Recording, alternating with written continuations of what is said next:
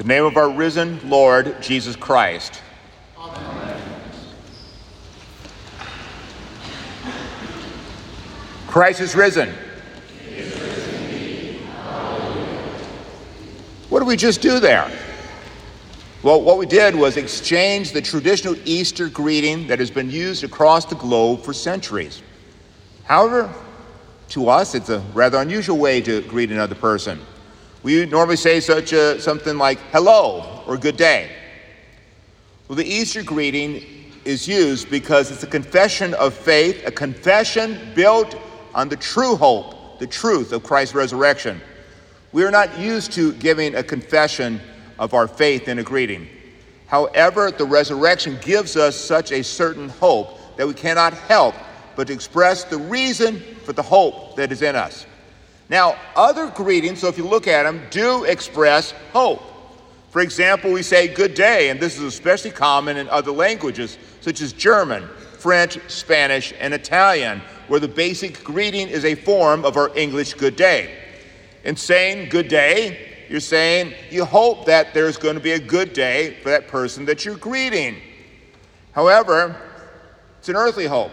There's no sure basis for that hope. In the Easter greeting, the basis of hope is sure. Christ is indeed risen, and you can boldly express your Christian hope as a sure hope. The reason we gather every Sunday, the reason for our joy, the reason is our hope is sure, is that it is grounded upon the truth.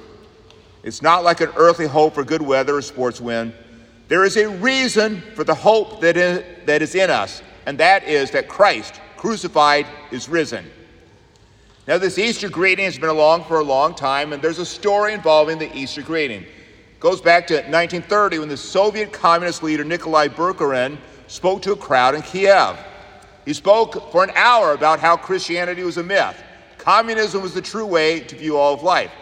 He urged the crowd to reject the Christian faith and to embrace communism. However, at the end of his speech, an Orthodox priest just stood up, said, "Christ is risen," and the crowd roared back, "He is risen indeed." Now, that story might be urban legend. However, the truth of the matter is that against atheistic communism, the Christian church survived in the former Soviet Union. Those who faced persecution, they knew Christ crucified and risen, and they knew the basis of their hope that was in them. Peter tells us in today's epistle, "But in your hearts, regard Christ the Lord as holy, always being prepared to make a defense to anyone who asks you for a reason for the hope that is in you. Yours is a faith based on the reality of the incarnate Son of God, making the once and for all sacrifice for your sins on the cross, and then rising triumphant from the dead as a sure guarantee of your own resurrection from the dead." Peter tells his audience to be ready to give a defense for the hope that is in them.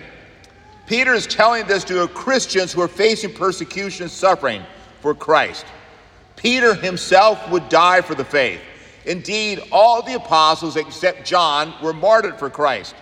The Christians receiving this epistle were suffering for Christ, yet faithful to Christ, because they had reason to be faithful. They had salvation promised in the prophets, in which the prophets had longed to see, and they knew it had come to pass in Jesus Christ. They had the true cornerstone. They were the people of God, a people who now had received mercy. In earthly things, you can be hopeful, and sometimes your hope is relatively sure. For example, you could live in a place like San Diego, and the forecast says no rain, and you have a reasonable chance of there being no rain that day. However, unusual things happen. And even the most certain of earthly hopes can be dashed. There might be an emergency that you have to take care of, or one of your relatives has an emergency. Earthly hopes, earthly plans can always be dashed. Not so the hope that is in you. Your hope in Christ is the great hope, and is the sure hope. Because baptism has saved you, delivering to you the forgiveness of sins, life, and salvation won on that cross. and you know him who died and rose again for you and your salvation, you are now reconciled to God through Christ Jesus, and you have the promise of eternal life in the New Jerusalem. You have reason for hope. And not even death can separate you from the love of God in Christ Jesus. You have a sure hope. It is guaranteed by the Lord who created the heavens and the earth. The same Lord that parted the Red Sea, the same Lord that healed the sick, raised the dead, and cast demons out of the possessed. It is the sure hope testified in Holy Scriptures, which are inspired by the Spirit. And so you have every reason to be confident and have hope, the hope that you were baptized into. Now, if you look at the epistle of 1 Peter, Peter does not just merely say, Jesus died for you, and leave it at that. No, it's a carefully argued book giving hope to Christians facing persecution and who would suffer for the sake of Christ. He gives them this word so that they would be built up in their baptismal faith. You live in a world that is attacking you and the Christian faith constantly. It is a world that is especially dangerous for children and young adults. This Christian faith is ridiculed, mocked, ignored, shunned, and despised. On this Mother's Day, there are many who attack the word mother. Likewise, the word father, man, woman, boy, girl. In other words that are understood universally throughout all of history and across almost every culture. In fact, every culture until the modern time. Now these words are under attack. The very basis of the faith is under attack. And yet, in the church, many Christians do not take seriously the assaults of the evil one. They do not know the Word of God. They do not know how to defend the hope that is in them. They do not know how to hear Moses, David, Peter, Paul, and the other inspired authors of Scriptures because they think that's just the Bible and it's relatively meaningless in their life, even though they want to be in the church. To you, my brothers and sisters, I tell you, there is hope. And because the hope is grounded in Holy Scriptures, I tell you to read, mark, learn, and inwardly digest God's Word. God's holy Word will strengthen you, and you will be able to give a defense against those who would accuse you of following myths and fairy tales. Do this for your own sake and for the sake of children, your children, and all the children of the congregation, all the children you know. Learn God's Word inside and out. You'll see the inner coherence of the Christian faith. You will see that Moses, David, Isaiah are talking about the same Lord as Matthew, John, and Peter.